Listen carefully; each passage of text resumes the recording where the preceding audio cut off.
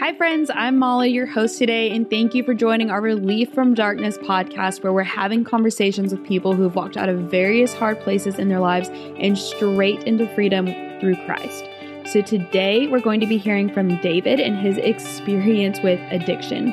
David is a volunteer with No Boundaries, as well as a leader of a community outreach from his local church. He's also co-founded a nonprofit called Hope for Change, where they focus on meeting the needs for change in people in hard places. He is a former drug addict who's been transformed into a brand new creation in Christ.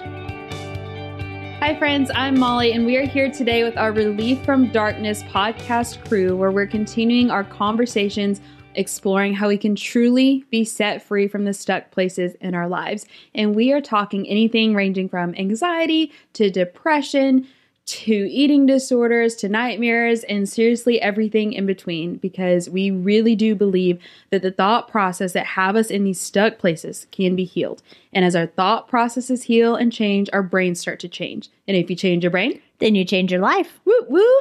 So for today's session, we're going to be hearing from David and his experience with addiction. So he's going to be sharing some of his story. And then we also have our very own brain geek, Dr. Lori Basie. Hey, guys. And she's here for my favorite part of the brain dump portion of the show. So we're super excited. So let's get started. So first off, the definition of addiction is physically and mentally dependent on a particular substance and unable to stop taking it without incurring adverse effects. Or it can also mean enthusiastically devoted to a particular thing or activity. So with that, David, can you just tell us a little bit about your walk with addiction prior to knowing Jesus? I started when I was 36. Okay. I was recently divorced after a long marriage, and we went up to a resort up in a timeshare that we owned in Gatlinburg, Tennessee. And I was depressed. I was sad because I was just recently divorced, only a couple months. And so a few of my friends were sitting there, and I couldn't figure out why they were going in and out of the bathroom all night. And, and I'm depressed while we're playing cards. And so I got up and sat on the couch, and all of a sudden my friend Jimmy comes walking over and he goes, "Hey, you're really depressing us." And boom, handed me this mirror that had a couple lines of white stuff on it. And he said, "Try this, you'll be better." And so I did. But I started talking and I started getting involved and I started socializing with everybody. So it turned into a form of getting out and being social, to where then it became a way of life and stuff. So I remember coming back that weekend, and there was some girls in the back, and they were talking about they wanted to find it, but they didn't have any money. And, "Hey, I have money. Where can we get it?" I didn't know where to get it. And they took me, and I met my first dealer. Well, the dealer saw I had money. So, of course, he was sinking into me and stuff. And next thing you know, he's teaching me what to buy, how to buy it. And like I said, that's how it went. So how was that like? How did that affect your relationship with others? And what was your relationship with Jesus like at the time? I had no relationship. I was a Catholic who had went to church. But at this point, after my divorce, it was kind of funny. That was the final straw for throwing me for me leaving the church, sort of, because I went to my priest and said, "Hey, I'm getting divorced." And he literally looked at me and said, "I didn't realize you were married." And I thought, what's the point? Yeah. So now there was many times where, like on Christmas Eve, you still kept traditions. You had to go. And I would show up on Christmas Eve, stoned, high, drunk, leave the bar and go to, but I was doing what I was supposed to do. It would keep me out of hell. And so that was the extent of my relationship. I knew who he was, but as long as I don't know, I had my confirmation. They told me I was safe. I was going to heaven. So it was one of them things.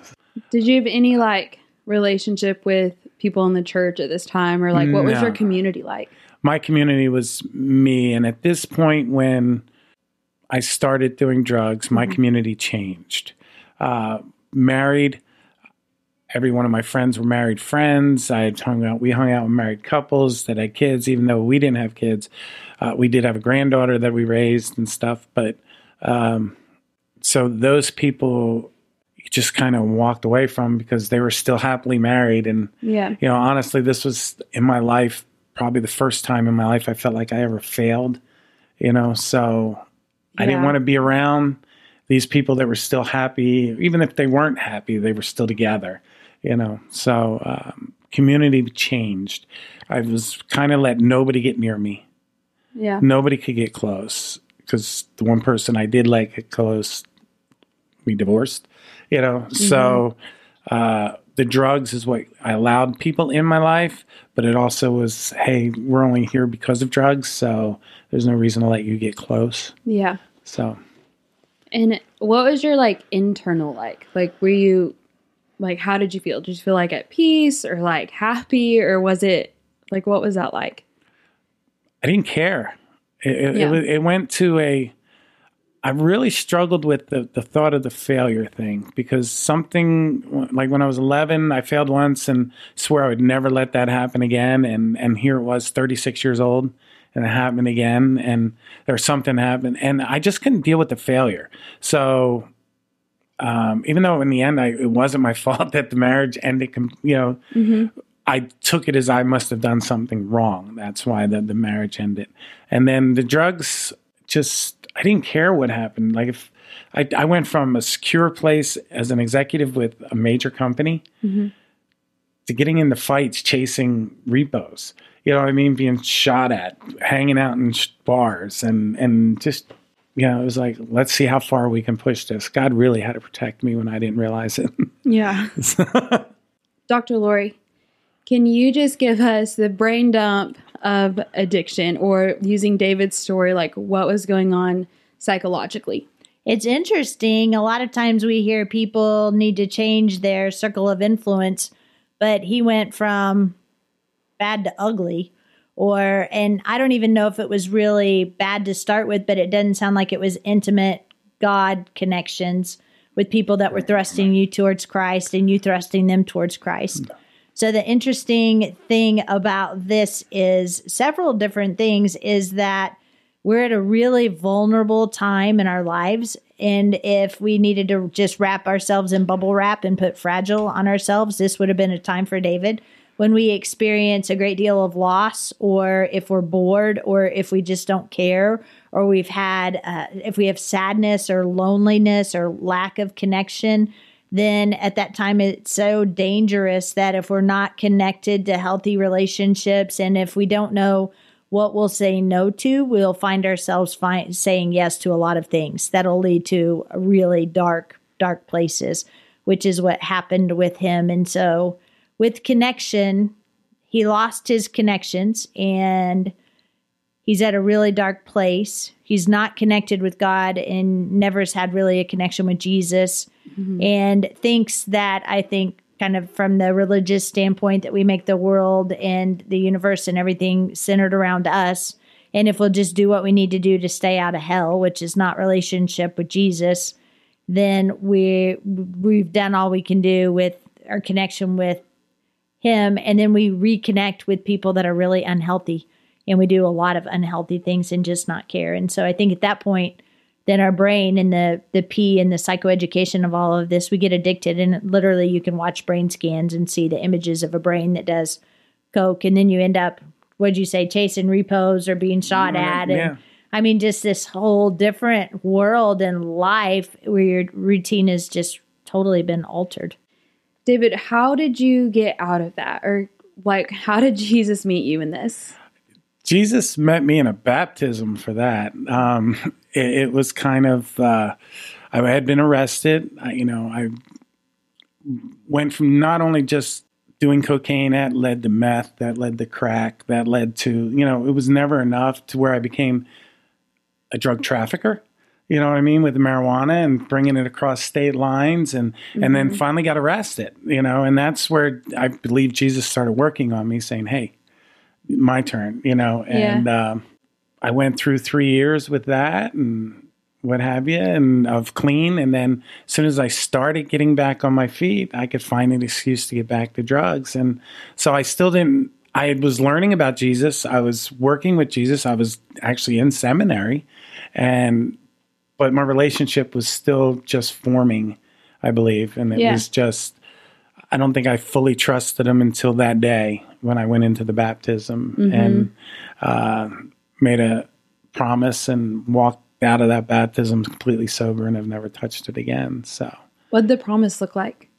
Before I went in, I said to the Lord, because I was high going in. I mean, I was snorting it. I had an 8-ball in my pocket with my cigarettes and in my pocket, and I'm at the baptism. Yeah, and I snorted it one last line before I went into church to get me through church. And I'm going to listen. I knew I was getting baptized that day, and because I had been baptized as a Catholic, but it was like as I was learning about the Bible, I didn't choose that. That didn't mean anything. So I just said to Jesus, I said, Jesus, if you can take the desire away from me, I promise I will never touch this again. Mm-hmm. And we went through the baptism, and it was funny. The baptism almost didn't happen because it ran late. The preacher I was getting, man, could he talk? And he finally went so long, he's like, man, we might not be able to. Then he decided to do it. And we did it. And I came out, went underwater, high, came out from under the water. I was completely sober. Wow. Went outside. And now that I think about it, this was not the smartest thing to do, but I took that pack of cigarettes with the 8-ball, and the church I went to was in a really bad neighborhood in Texas. And I just put it under a tree. So there was a lot of homeless, and there was a lot of addiction around that area. And so somebody got lucky that day. You know, they thought God was another reason, but I left it under the tree, and I've never touched it since. So what has life been like since then? Clear. Yeah. Yeah. And when I say clear, meaning I still may have trouble focusing or whatever, but I can get through it. And all my natural, I don't need false energy to get through my day. I can get through my day without it.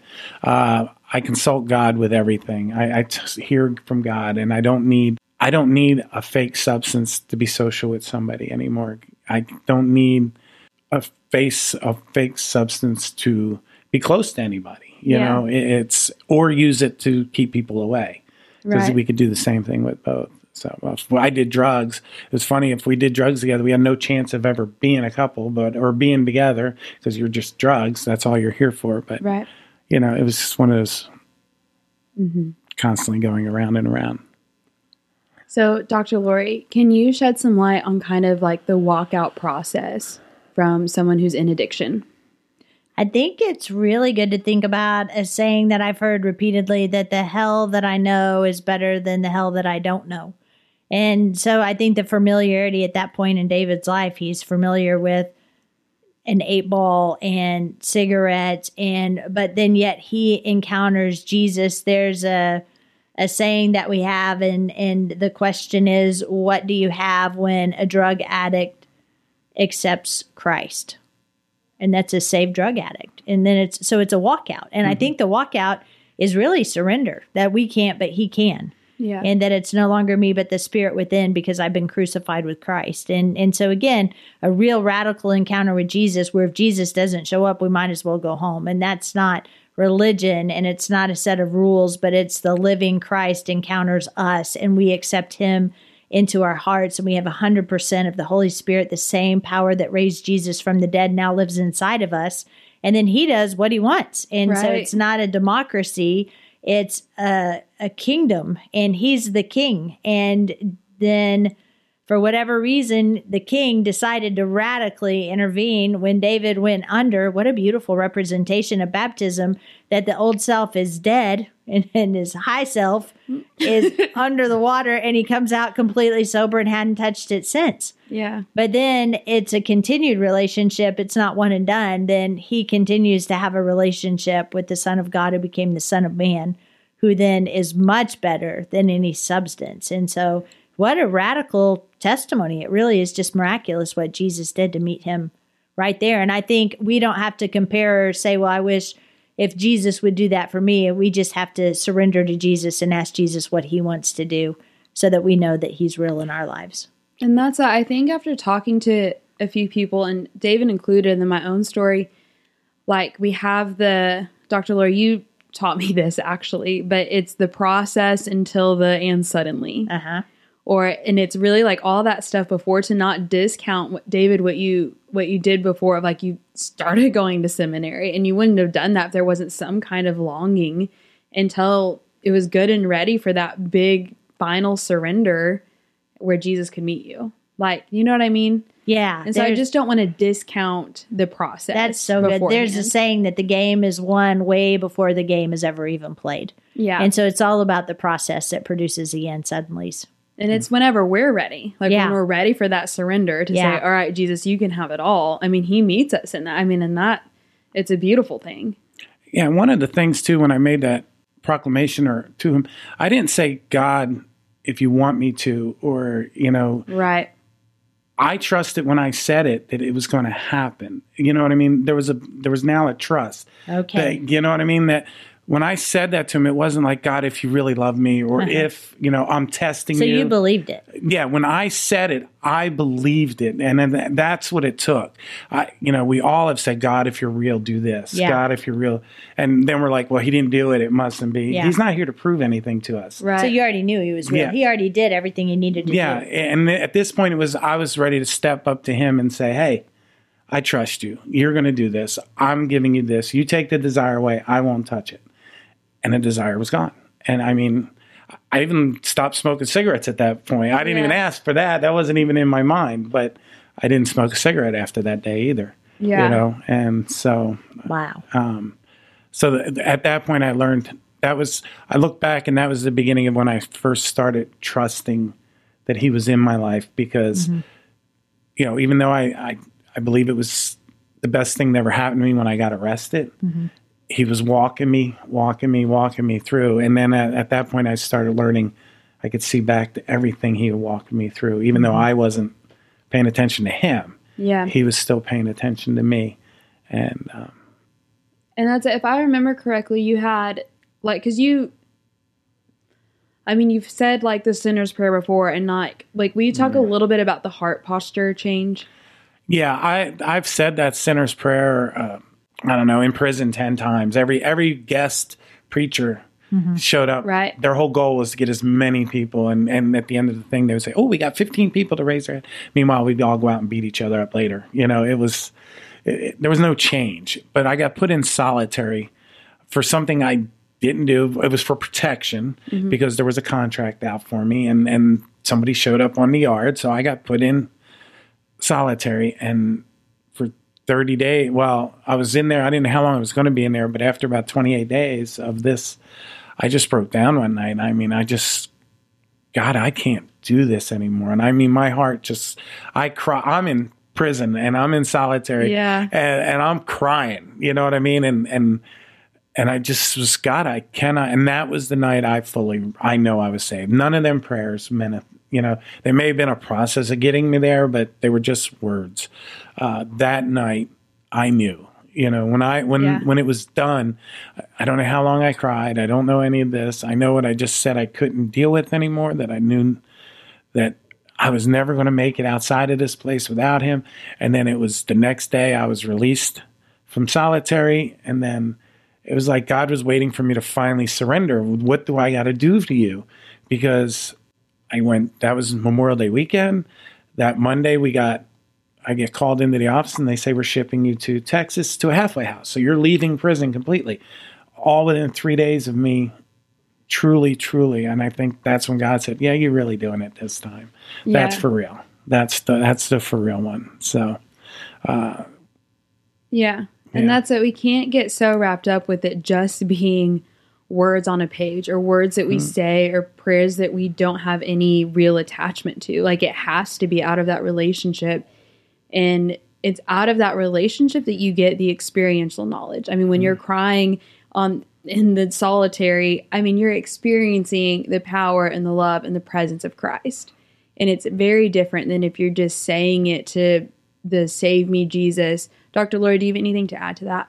I think surrender is just the word we keep going back to. Yeah. Where our pride and our independence and And then I think about Jesus. What would he be doing if we're down here trying to bargain with him? I call it the get me out of jail Jesus. And we're trying to bargain with him and saying, but oh, Jesus, if you just do this and this and this, or a bill to God or a bill to Jesus, Jesus, I'm going to build you and I want you to do this, this, and this for me. And I'll follow you all the days of my life. And he's already done everything that he needs to do. And so I think there's a huge difference between get me out of jail or do this for me or build a Jesus versus total surrender and us submitting to the King. And that's what happened. And when that happens, make no mistake, we change. Something in our environment needs to change, and we need to look different than we ever have looked before. You know, when you say that, when I first got arrested, between then and when I got sentenced, I was in solitary for 9 months for another issue. And that's where I started learning about Jesus and to get out of jail free. I remember 9 months in, I'm still new, just reading the Bible and stuff. But going in to get sentenced, I didn't say, God, you know, get me out of this or make my sentence. I literally remember saying to him, handcuffed behind my back and everything, Jesus, let this be sentenced as long as I need to be better. Wow. You know what I mean? Wow. Like, I didn't care. Wow. Make this as long as I need to be better. And when I walked in, they gave me 3 years and that was, or 37 months actually. And, but I was at peace with it because they could have given me as little as 6 months. I could have gotten out without as little as 6. My first offense. Long as. I could have done it as long as 25 years. Wow. So, because there was some fighting over my taxes and stuff like that. There was a lot of just issues. a little bit of that. Yeah, just a little Just bit a of few it. issues. So that's truly the seek first the kingdom, and then everything else will be. And that was my first time, I think, that I truly trusted God in any way, because it was like, I'm not going to argue with this. I'm not going to fight. You know, Jesus, whatever you feel I need. Yeah. Surrender. To get better. I trust it. And when he said 36 months, I just, my lawyer looked at me like, oh, I'm sorry. And I'm like, it's okay. It's all right. We'll deal with it. And then in the 36 months, 10 months of it, they sent me to a halfway house. So, it wasn't. Wow. Yeah. So, David, if there was someone listening who is struggling with this very thing or in addiction or kind of like, man, I've tried this before. I've tried Jesus. I've said the sinner's prayer. I'm, whatever that, but they're still in it. Like, what would you say to them? If you're still in it, I would say, hey, don't destroy yourself over it. It can get better. If you can sit down. I just met a gentleman the other day. He's high, and I'm like, while you're high, sit and talk to him. See if he'll come visit you while you're high. Yeah. He can meet you anywhere. But if you're really, really wanting to get out of it, and you say to, Ashley, I'm not going to say to use the same words I did or the same, but I would say believe it. You can't say it and not believe it. It's just like when we pray for healing. I can say anything I want, but if you don't believe you're healed, you're not healed. You're not going to be. So if you're really wanting out of addiction and you really believe and you want to give it to Jesus, you got to trust that he's taking it. That if that is what's best for you and that is what you truly, truly want, don't test them. Don't say, if please. It's got to be, okay, I just gave this to you. I am no longer addicted. And you got to walk as you are no longer addicted. Yeah. And don't go back to it. Again, I go back to 2 Corinthians 5:17. We're all new creations in Christ the day we come saved. Well, that's part of being saved. If you're using Christ, and you're with Christ, you're saved. So if you want that taken away, you got to believe he's going to take it away like a good father. Yeah. So, you're brand new. You are brand new. So you can start from anywhere. The old so why not start clean? Mm-hmm. Yeah, that's good. Wow. Yeah. Dr. Lori, if you could give one takeaway to the listeners, what would that be? I think when we have a radical encounter with Jesus, we're changed. And so we're not substituting with something else. We always see a lot of times that one person will go from one addiction to the next addiction to the next addiction to the next addiction. But David went from final addiction to Christ, and Christ is only one, the true one that can satisfy. And then he altered his routine accordingly. Yeah. So just to kind of summarize, here's what I'm hearing. If you're someone who's struggling with addiction right now, and you're kind of in this place of like Jesus, I want you, and I want to know you, and I want to walk out this salvation, and I want the new, and I want the old dead.